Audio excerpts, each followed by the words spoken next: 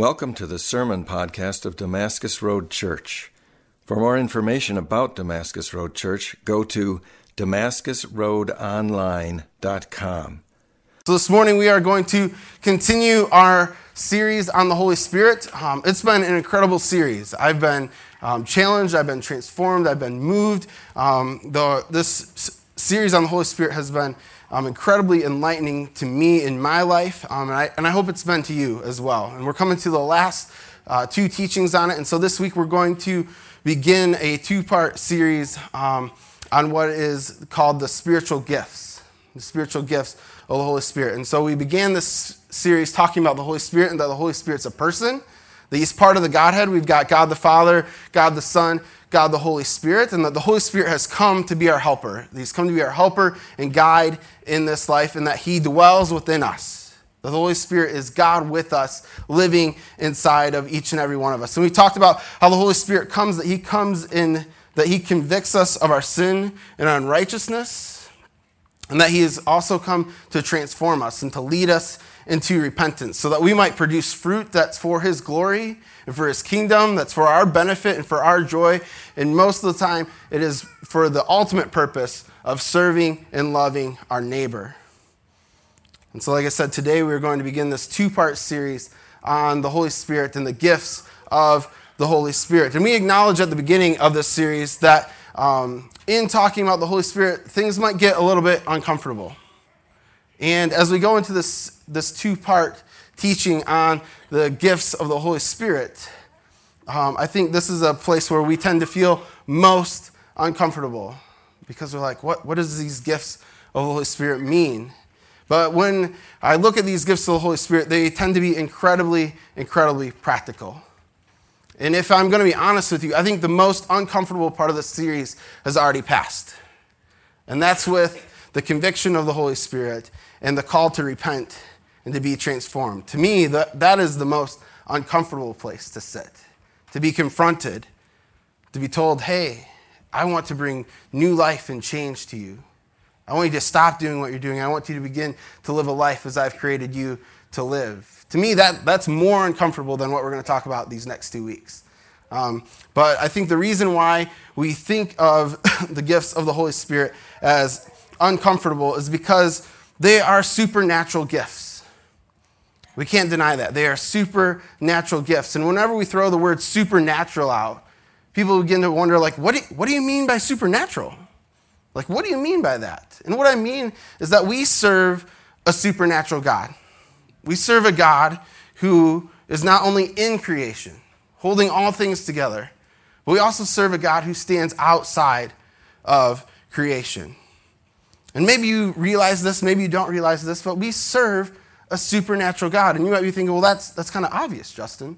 But I don't think that we tend to think of our God as supernatural. I don't think I think of God as every day as like, oh, I serve this supernatural being that can do supernatural things in this created order. I don't think we think about him in that way. I don't think we give God kind of the credit that he deserves in that way. But in case you didn't realize, but our faith is based on kind of a God who is supernatural, who is above nature. And so let's take a quick minute to do a quick survey of the Bible and see where our God is just awe-inspiringly supernatural. And the first is in the beginning. In the beginning, God creates. In the beginning, there's nothing. God speaks, and there's something. And he says that it's good. He says, let there be light, and there is light. And then for the next 6 days, God keeps talking, and things keep appearing. Things keep being created. And that's a supernatural thing. So we are living and breathing objects of God's supernatural breath on this planet. Fast forward to the incarnation of God becoming man. The Holy Spirit comes and he conceives inside of Mary a son who is Jesus, and he is birthed. And so the supernatural God becomes natural, and he becomes one of us, and he walks among us. That's a supernatural event. When we celebrate Christmas, we are celebrating the supernatural birth of our God who's become man around us. I don't think we think about Christmas in that way. That this is a supernatural event, that this is God directly interceding in the course of history, in the course of the timeline of our lives. Jump to the death and resurrection of Jesus. Jesus is crucified. He's laid down in a tomb. He's completely dead. He's not in a coma. He's not sleeping. He's not in shock. He's dead. And 3 days later, he comes back to life and the stone is rolled away. Now, people don't just come back to life. This celebration that we call Easter is a celebration of the supernatural event of our God coming and raising his son back to life for the hope that we too will experience this, that we too, when Christ returns, will come back to life, that we too will be resurrected like him and with him in his new kingdom. And then finally we can go to the day of Pentecost, the day that Jesus sends the Holy Spirit. This was an incredibly supernatural day as well. The disciples are hanging out and the Holy Spirit comes and dwells within his disciples. People start speaking in languages that they didn't know. The gospel is being proclaimed in all different languages to all the people that are around in the city at the time. Peter, who was kind of a wimp, kind of a pansy, who denied Jesus' existence and his relationship with Jesus, a couple weeks ago while Jesus is put to death, Peter is emboldened and he is given new strength, and he stands up and he gives one of the most profound and historical gospel messages ever proclaimed. And in that proclamation of the gospel, 3,000 people repent and are baptized and come back into the family of Christ, and the church is born. And so we serve a supernatural God who's doing supernatural things, and he continues that work within us. He continues that work within our hearts, within our soul, and he does it through the Holy Spirit. And the reason why the Holy Spirit comes and dwells within us is for God's glory. It's for our benefit and joy, and it's to serve our neighbor. I think this is how you can know if someone is using the gifts of the Holy Spirit well. It's the question of, does it bless God? Does it bring life and joy to the person that's using them? And does it bless others? I think that's one of the great litmus tests of the gifts of the Holy Spirit, and if they're being used properly. Does it bless God? Does it bring you joy? And does it bless others? I think if it doesn't bless God and if it doesn't bless others, it's probably not a gift of the Holy Spirit. You're probably not using it correctly. It's probably not from God. It's probably more something that's coming from our flesh. Because the heart of God is always to bless him and bring glory to his name and to bless others. And so today we're going to look at some of those gifts. We're in the two-part series, so we're going to look at Romans 12. Next week, Shannon's going to look at 1 Corinthians chapter 12. And so we are going to be in Romans 12. So if you've got a Bible, you can open it to Romans 12. It's going to be on the screen as well. We'll be in Romans 12, verses 3 through 8. If you would read it along with me. It says, "For the grace given to me, I say to everyone among you, to not think of himself more highly than he ought to think, but to think with sober judgment, each according to the measure of the faith that God has assigned. For as one body we have many members, and the members do not have the same function. So we, though who are many, are one body in Christ, and individual members of one another. Having gifts that differ according to the grace that given to us, let us use them. If prophecy, in proportion of our faith. If in service, in our serving. The one who teaches in his teaching. The one who exhorts in his exhortation. The one who contributes in generosity. And the one who leads with zeal. And the one who does acts of mercy with cheerfulness." Would you guys pray with me this morning? Dear Lord God, we thank you for this day. We thank you that you are a supernatural God. That you supernaturally transform us. That because of your Spirit transforming and convicting and leading us in repentance, we can say, I was once this person, but because of you coming into our life, I've been transformed and made anew into this person over here. God, we thank you that you love us and that you've sent your Son to die for us. God, we thank you that your Son has given us your Spirit and that your Spirit has given us good gifts to bless one another. God, may we be found faithful in those gifts this morning. In your name we pray. Amen. All right, now before we get into this gifts part, kind of in verses 6 through 8, I want to see what Paul's doing in the whole, kind of this 3 through 8 bit. And I think that Paul is answering kind of 3 vital questions that we have as human beings. in our day-to-day lives, kind of three questions that are kind of at the core of who we are. And those three questions that Paul is seeking to answer in this short passage is, number one, who am I? The second question is, where do I belong? And the third one is, what should I do? I mean, these are the questions that we ask day in and day out. Like, who am I? We ask questions of belonging. Where do I belong? Where should I be? Who are my people? And then finally we ask, what should I be doing? Should I be spending my time here? Should I be spending my time there? What should I be doing? And I believe that Paul gives us a decent framework in this passage of Romans to answer all three of those questions. And so the first question, who am I? We find the answer found in verse 3. And it says this, for by the grace given to me, I say to everyone among you, not to think of himself more highly than he ought to think, but to think with sober judgment, each according to the measure of faith that God has assigned. So what Paul is saying here is that we are called to live the life that we are created to live, that we are created to be, as God has always intended it to be. And I think that that's a good definition of humility. When we talk about humility, I think humility is living as God has always intended us to live.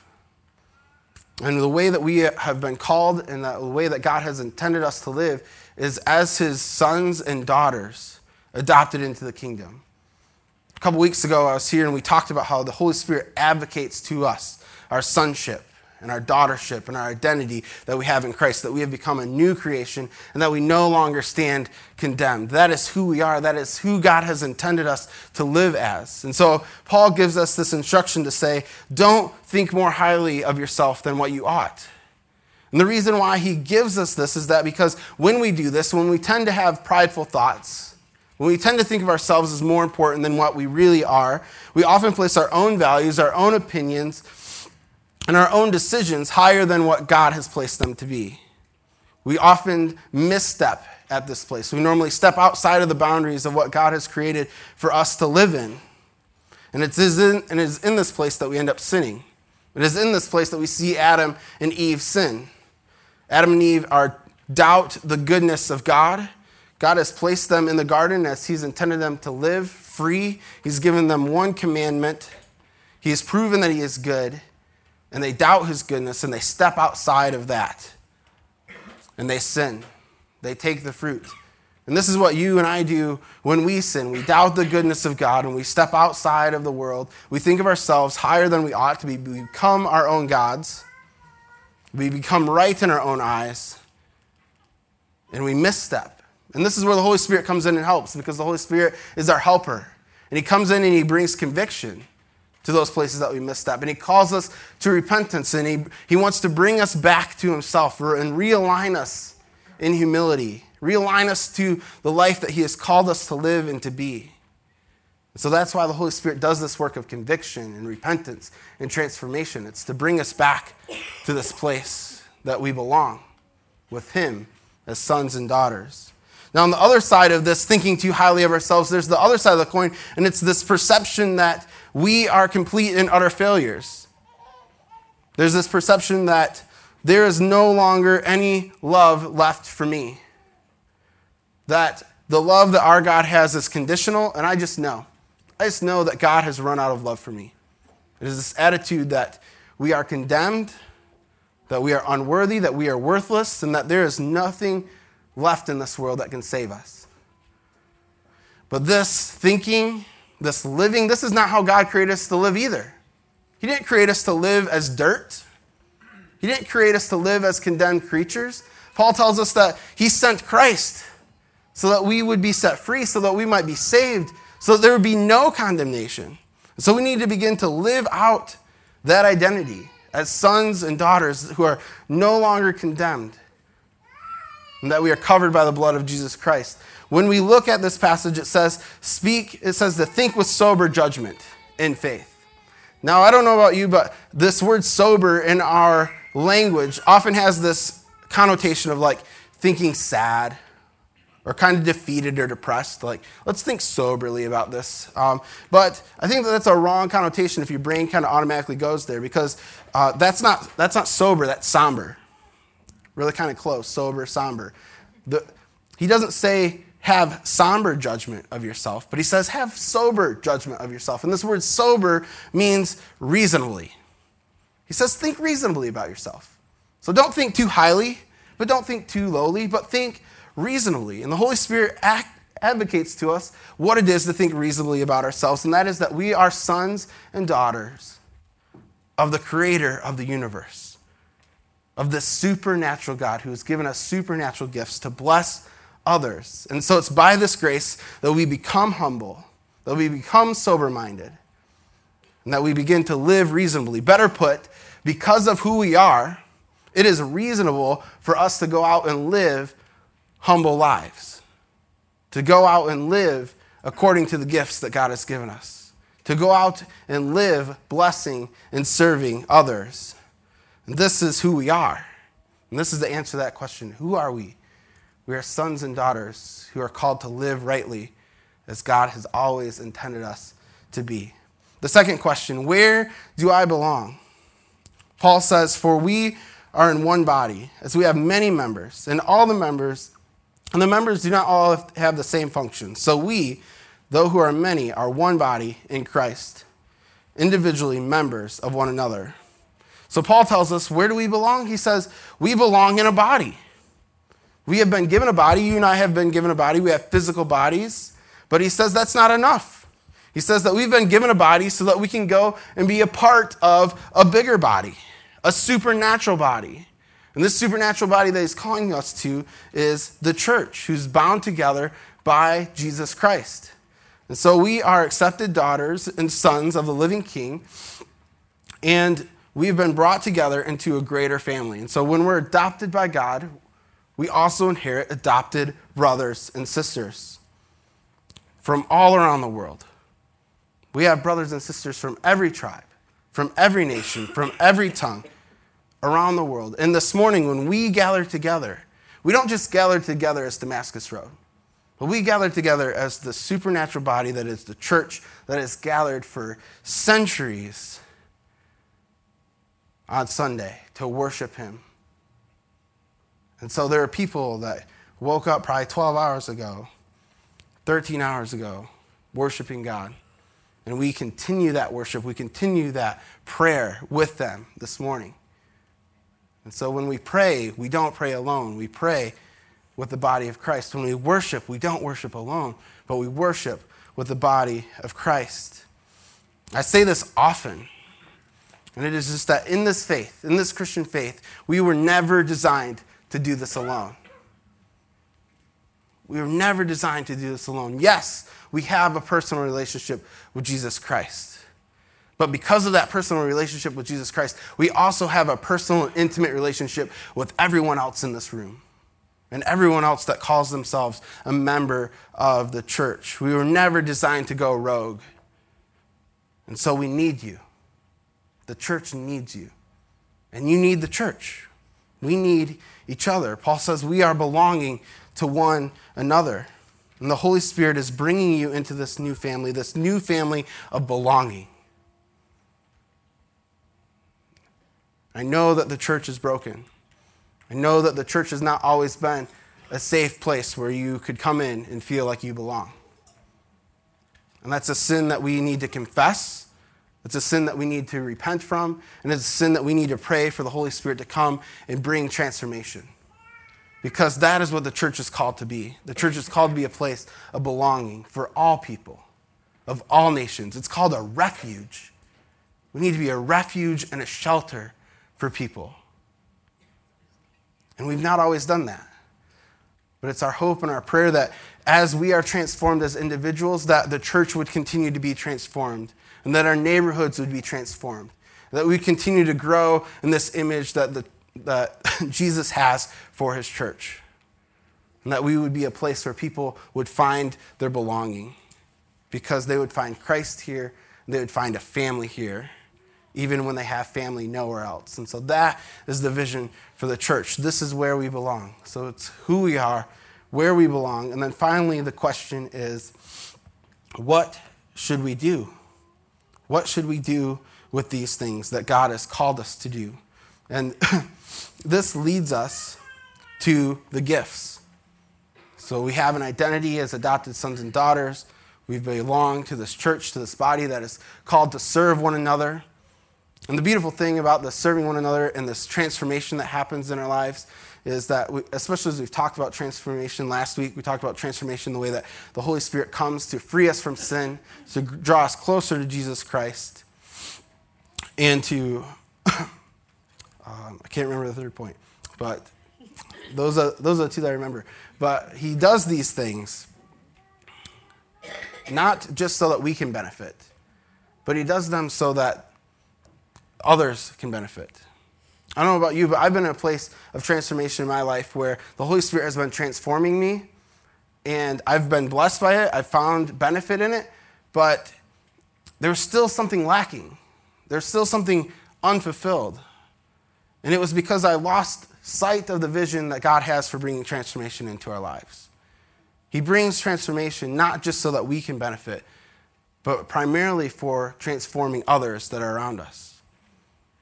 And so I think some of us, we are in this process of being transformed, and we're like, oh, I like the benefits. This is great. This is awesome.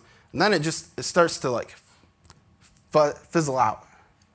It becomes unfulfilling. And so we have to ask this question, why is God transforming me?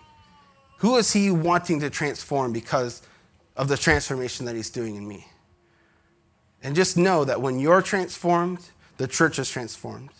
And know when the church is transformed is when the neighborhood is going to be transformed. And so this brings us to what we should do.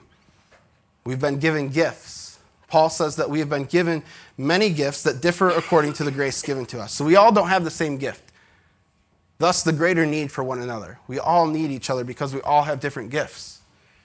And we're going to see how we need them and how they serve one another. And so it says, let us use them, if prophecy in proportion of our faith, if in service, in teaching, the one who teaches, the one who exhorts in his exhortation, the one who contributes in generosity, the one who leads with zeal, the one who does acts of mercy with cheerfulness.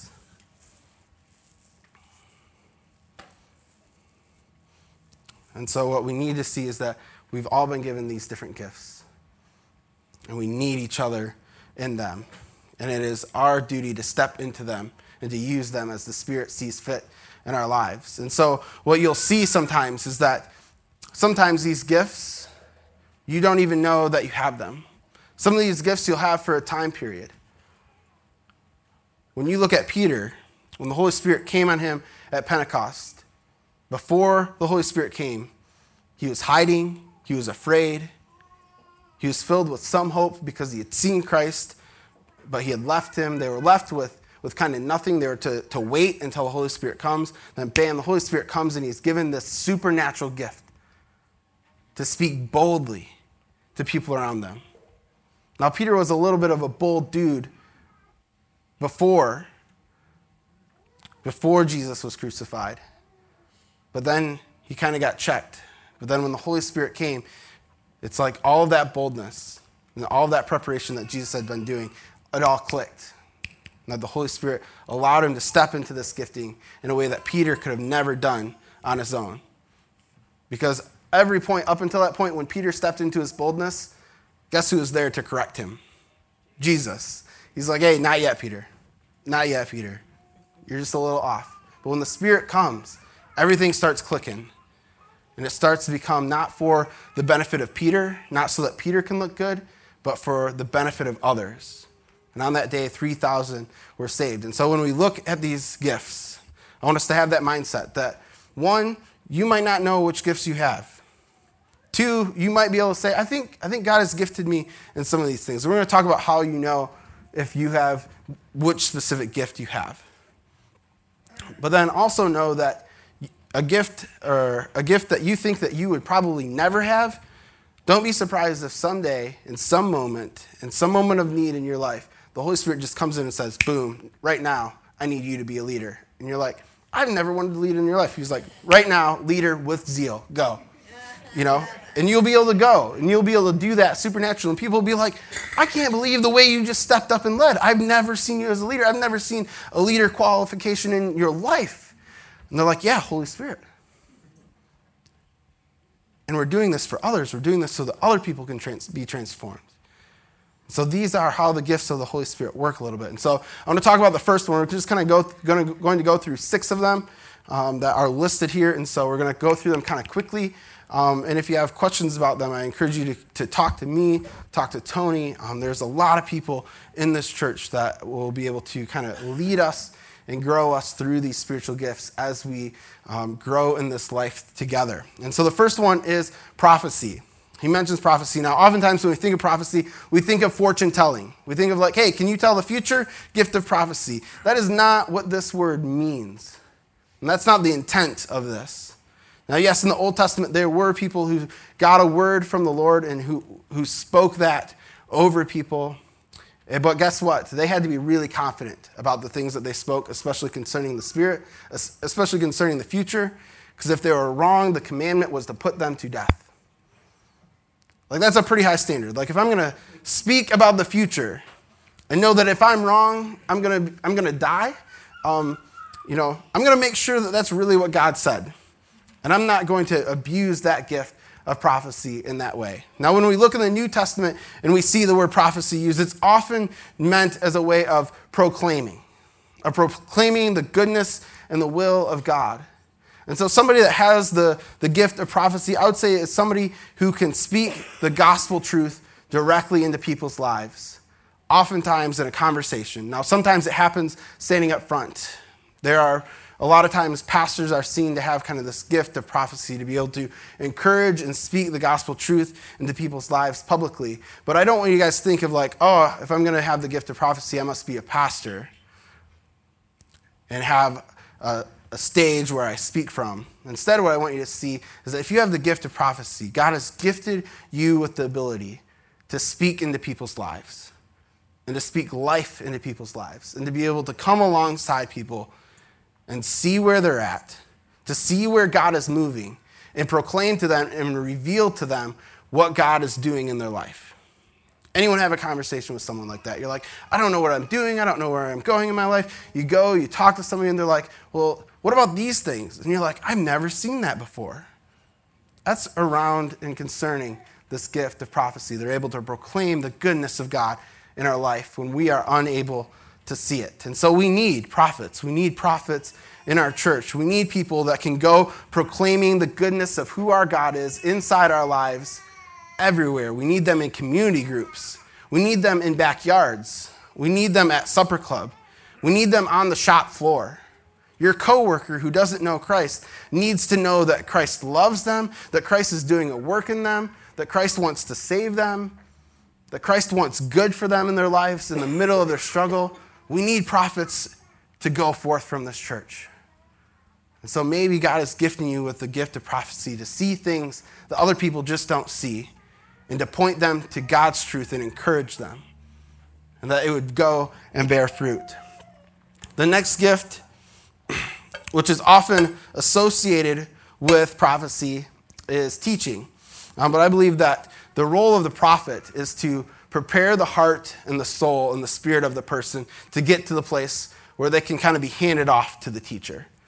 And so the prophet comes in and reveals things to them, and they're like, oh my gosh, God is moving in these ways. And now what am I supposed to do about it? And they're like, here, go to the teacher. And the teacher's like, here's the word of God. Let me explain it to you. Let me show you what God has hoped for you, has intended for you. And let me begin to explain those things to you. And so we need teachers. We need teachers in our homes. We need teachers in our community groups. We need teachers to come alongside people and disciple them and grow them in the truth that the word has. We need them in our children's ministry. We need teachers in our student ministry. We need teachers to go forth out of this church, encouraging one another. One of the greatest teachers in the New Testament that we find, an incredible example of this gift of teaching on the spot, is found in Philip. There's this guy from Ethiopia, and he's reading this text from Isaiah. And he kind of mumbles to himself, like, how am I supposed to know what this says? And God tells Philip, hey, go talk to that guy. And Philip comes running beside the chariot. The chariot is going down the road. Philip gets the supernatural running ability to run beside him. He's like, hey, what are you reading there? He's like, Isaiah, I don't understand it. He's like, they stop the chariot. Philip gets inside. He's like, here, let me tell you about this thing that's going on in Isaiah. The Ethiopian eunuch's like, oh, that's pretty cool. He's like, hey, there's some water over there. It seems like, from what you're telling me, I'm supposed to get baptized. Why don't we do that? Philip's like, yeah, let's do that.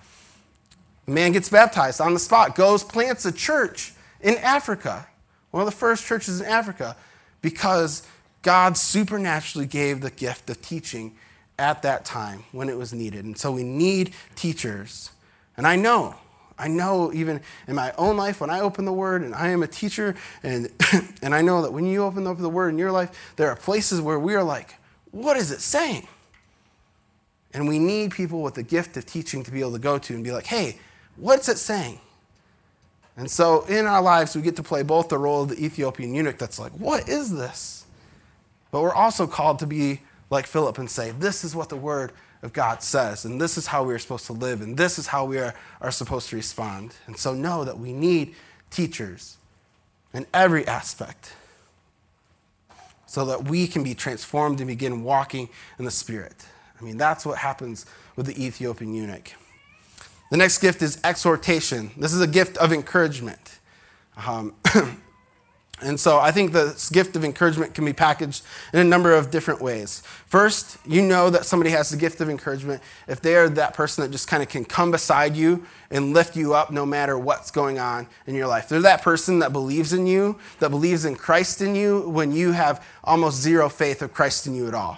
That's that person of encouragement. And I hope that we would all know somebody that has the gift of encouragement, or that God would, by his power and by his grace, bring somebody of encouragement into our life to lift us up out of the pit when we don't have enough strength to believe in the goodness of ourselves, to see Jesus in our own lives. And so we need people of encouragement. We need people that will say, I'm going to step into the mess with you, and I'm going to see all the good because of who Christ is and because of who Christ is in you, and I'm going to call you out of that. The second way I think people encourage is that you have this encourager who kind of calls you on your junk and doesn't let you get away from it, but yet doesn't beat you up with it. He calls you on it for the purpose of growing you and encouraging you, and you actually leave lighter from that meeting than when you began. And so one of the men in my lives that does this is Tony Tucci. I know I can go to Tony Tucci with just about anything and be like, hey man, here's my junk. And he's like, yeah, that is junk. And I'm like, thank you. Can I have another? He's like, sure. But every time I meet with Tony Tucci, I don't leave beat up and smacked around. I might get smacked around, but I don't leave with bruises. I leave feeling lightened and refreshed and encouraged. And so if you have this gift of encouragement, I want to ask you this question. I think one of the ways that you can know if you have this gift of encouragement, you can ask this question, is how are people's lives after they leave? Are they more beat up than when they came in, or are they lightened? Because I know some of us, we're like, oh, I love calling people on their stuff. You know, there's a saying that if you are the most excited person to call somebody on their stuff, you're probably not the person that's supposed to call them on their stuff. But if the Holy Spirit gives you the strength and gives you the words to say and the encouragement to say when it comes to calling somebody on their stuff, make sure that you know that it's the Holy Spirit when they walk away lightened, emboldened, blessed, encouraged. That is the gift of encouragement. And we need encouragers. We need encouragers who, maybe you're an encourager because you love to make stationery and you love to make cards. If God has put that spirit of craft and of card making into your life, maybe he's calling you to go home, make some cards, and just start praying. And God, who give me a list of names that I should send these cards to and write encouragement in them. I don't know about you, but some of the greatest encouragement that I've ever received in my life came in the form of a note. And I think God has blessed some of us with eloquent words, with eloquent craft to send encouragement to one another. Maybe your passion is cooking and you love hosting people. Maybe you're like, man, I can't remember the last time I had somebody over to my house, but I love to cook and I love to host. Maybe you need to go home and you need to pray. Who should I invite over and who should I share a meal with? Second place that I've been most encouraged is having people invite me over to their home and share an incredible meal with me. If you want to know a fast and easy way to encourage me, just buy me lunch. For real, it's awesome. Love it. Encouragement will go a long ways. And when you sit down and think about it, it doesn't actually require a whole lot. And know that the Holy Spirit will give you a list of names longer than you can imagine. And you'll be like, all right, got to get to work. Got to get to work. Because we all need encouragement. We all need to be lifted up. Service. We have this gift of service. I was talking with one of my student ministry leaders, Stephen Flannel, and he said, you know how I know that I like to be a good helper? How I like to serve? He's like, I don't ever want to be the guy. He's like, but I want to be the guy that the guy can count on. And I think that that's how you know if you have the spiritual gift of service and help. You don't want to be the guy, but by golly, you want to be the guy that the guy can count on. And you just walk into a room and you see a need and you just meet a need. You don't do it because you need praise. You don't do it because you need accolades. You don't do it because it even needs to be recognized. You see a need and it bothers you that it's not being met, and so you just start doing it. That's how you can know that you have this gift of service and helping. Next gift is this gift of giving. Now this kind of goes beyond regular gift giving. We are all called to be generous. We are all called to give. We're all called to give offerings to our God. And it is by God's grace and God's blessings that he uses our financial offerings today to bless others. Because in the Old Testament, guess when people brought offerings to God? Guess what it turned into? It turned into ash. Like they brought their animal, they brought their finances, and they lit it on fire. And that was the offering to God. We live in this new creation, this new covenant, where we are blessed to be able to bring our financial resources, to bring generosity to our God, and he's able to use it to bless others. We don't light 20 bills on fire here. We put it to work for God's kingdom. But this gift of giving goes beyond that. This gift of giving and this gift of generosity is a lifestyle. It's a lifestyle that works hard for the purpose and the end of giving and blessing others with the goodness of who God is. These are people who give when it is uncomfortable, no matter their economic status. And so oftentimes we think of like, oh, people that are blessed with this gift of giving, they must be rich because they've got a lot to give. And what I do find is that people who have been blessed with the gifts to make a lot of money, they're often challenged with this gift to give generously. But I don't want you to think that it's just for those people, that it's just for the rich. There's going to be times where God calls us supernaturally to give in faith, where we don't see the next step, where we don't see the next check, and trust that God is going to use it to bless others. And this gift of supernatural giving. And I just want to say, never doubt what God can do with your generosity. My life has been transformed by some people that have given well beyond anything I could ever imagine in generosity. And it witnesses to the gospel to me every day, this generosity that I'm shown. So when you show generosity, it teaches and it proclaims the gospel. It teaches the heart of who our God is, who wants to give generously. There's leadership. We've been given this gift of leadership. Now, this gift of leadership is not just I get to be the guy, but this gift of leadership is you get to be the guy that serves the guy that you can count on.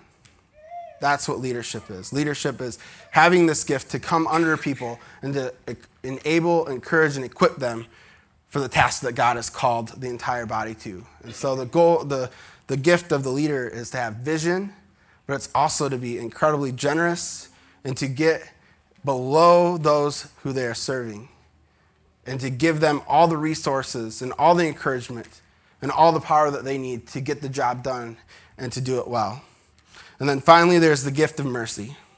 And this gift of mercy, I think, is one of the most profound because this gift of mercy oftentimes goes right against the grain of our natural tendencies. Because our natural tendencies is to want to give punishment, to give wrath, to give judgment.